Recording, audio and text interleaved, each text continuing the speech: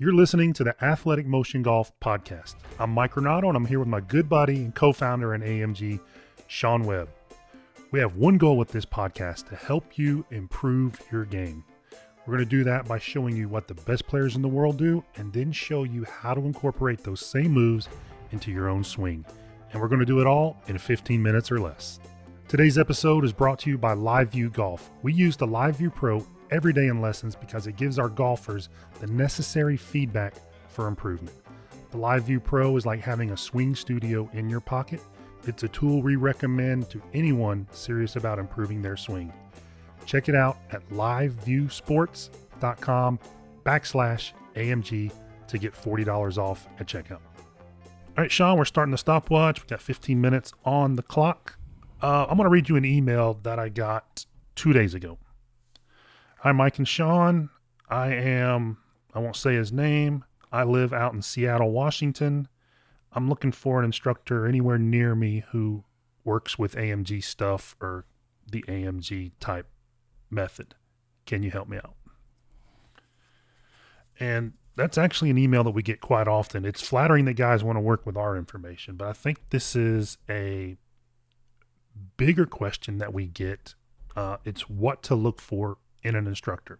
You know, there's a lot of people that don't take golf lessons who play golf a lot, right? Not everyone who plays golf takes golf lessons. A lot of golfers are working on their swing by themselves, and there's a stigma that goes along with, I don't want to get way worse to get better. So I don't want to invest money in 6 lessons, get really bad, and then after the 6th lesson, then I'm kind of worse than where I started. So golfers want to know, and we get this question a lot, is like, what should I be? I can't come see you guys. I can't afford to fly in or whatnot, or it's not feasible to come see you guys. So what should I look for in an instructor? I think it's a great question, really.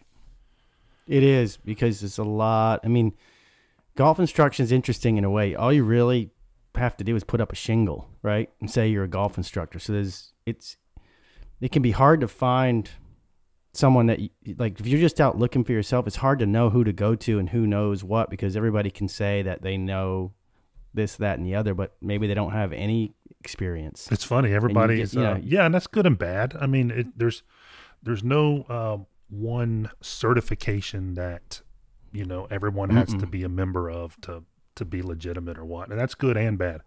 But, you know, we laugh about this all the time. It's kind of like everybody now with websites so easy to make and all that, everybody now is a tour instructor. Everybody's either played on the tour or been a tour instructor. And when you go to these tour events and you're working with these golfers, you don't see the 4,000 that are tour instructors out there. So you're exactly right. There's some skepticism with the advertising out there. And how can a player know if the guy that they're going to go invest money in, because you're going to invest not only money, but invest your time in, how is that a good investment? And there are a few things that you absolutely want to look for when you're interviewing these coaches, and you should call them up. You should talk to them. You should interview them. You should ask around, because again, you're making an investment in time and money, and you don't want to get worse. You do want to have a clear plan for improvement. And it's good to know some things. And what would be some of the things that you would be interested in if Sean was just starting out in golf and he was looking to get better? Yeah, I like this topic. So first thing I'm doing, I want to know who he's teaching or who he's taught that was successful. Mm-hmm. And it doesn't have to be tour players either, especially if I was going to him as a 10 handicapper. Hey, let me know some guys that you helped get from 10 to scratch, or help some of your success stories. Who have you helped? Because the teachers that are helping guys, they're always busy. I don't care what town they're in.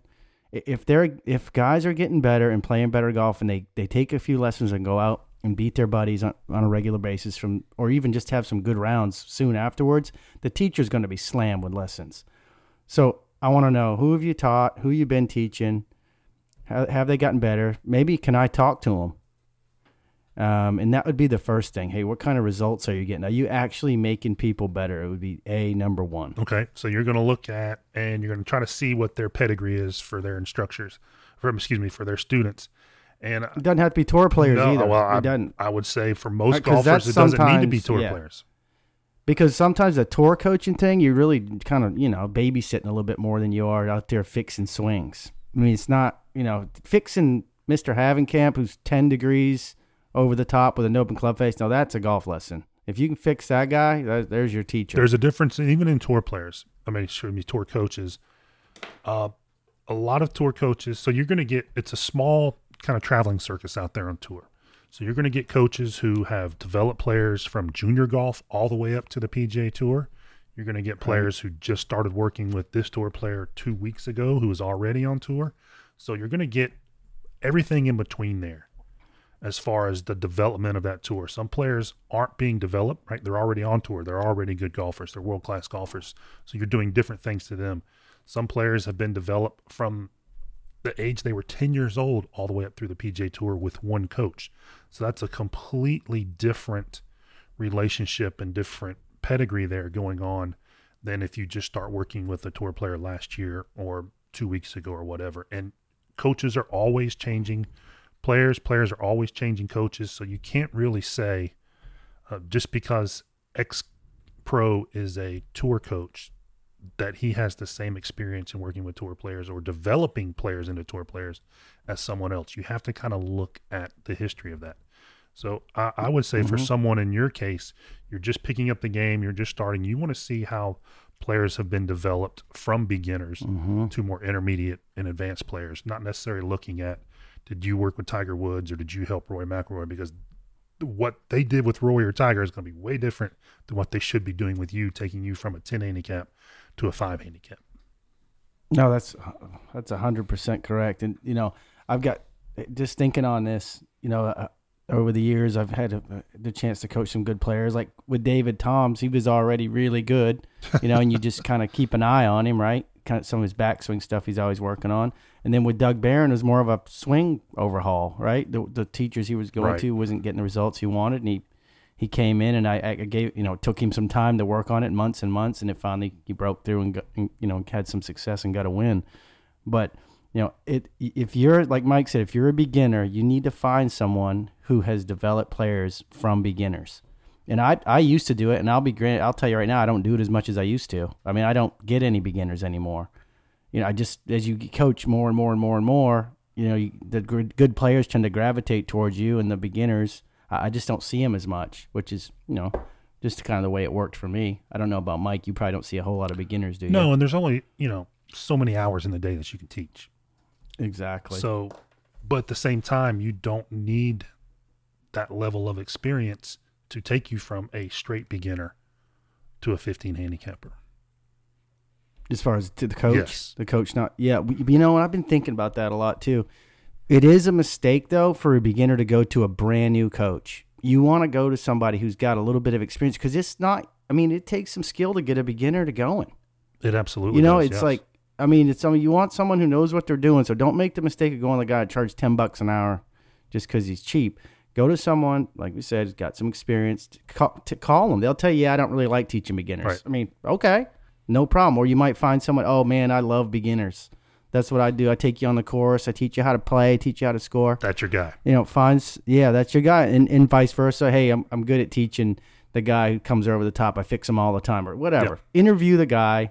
Figure out what he likes to do, what he's good at doing, and he's got some experience. There's your guy. That's the first thing. Group lessons are great for beginners. Absolutely. It's less intimidating. It's less. It's less. Just you get a more sense of the community. You can see how other people look. You can learn that you're not the worst golfer on the planet because you're sitting next to 4 other guys trying to learn the same beginning moves that you're trying to make. It's just a really good way to do it. And it is. Not everybody does group lessons, so you want to find the guy or girl who's really good at teaching those group lessons, because it's not always the same thing. And I think you hit the nail on the head too. You talked about, hey, I'm really good at fixing over top, or I'm really good at this. Be careful of the guy who says he's good at everything, because it's just not possible. We're not good at everything. We don't try to be good at everything. And anyone that says they can fix anything and everybody, you got to be careful with that. So that gives us the first thing. The second thing I would say, let's go up to, totem pole of like the better players if you're out there. I know some of you are probably lower handicappers. I think you need to be looking for somebody that is measuring the golf swing. And Mike and I talk about it a lot. You can just talk about, oh yeah, pressure the ground this, and you're rotating this much, but they're not measuring anything. They don't really know what they're talking about. They're just kind of throwing numbers out there. Yeah, this is a big pet peeve for us. There's a lot of instruction out there online. You don't have to do too deep of a search to find where instructors are talking about, this is how you pressure this, or this is how this part of the body moves, this and that, and they don't measure any of it.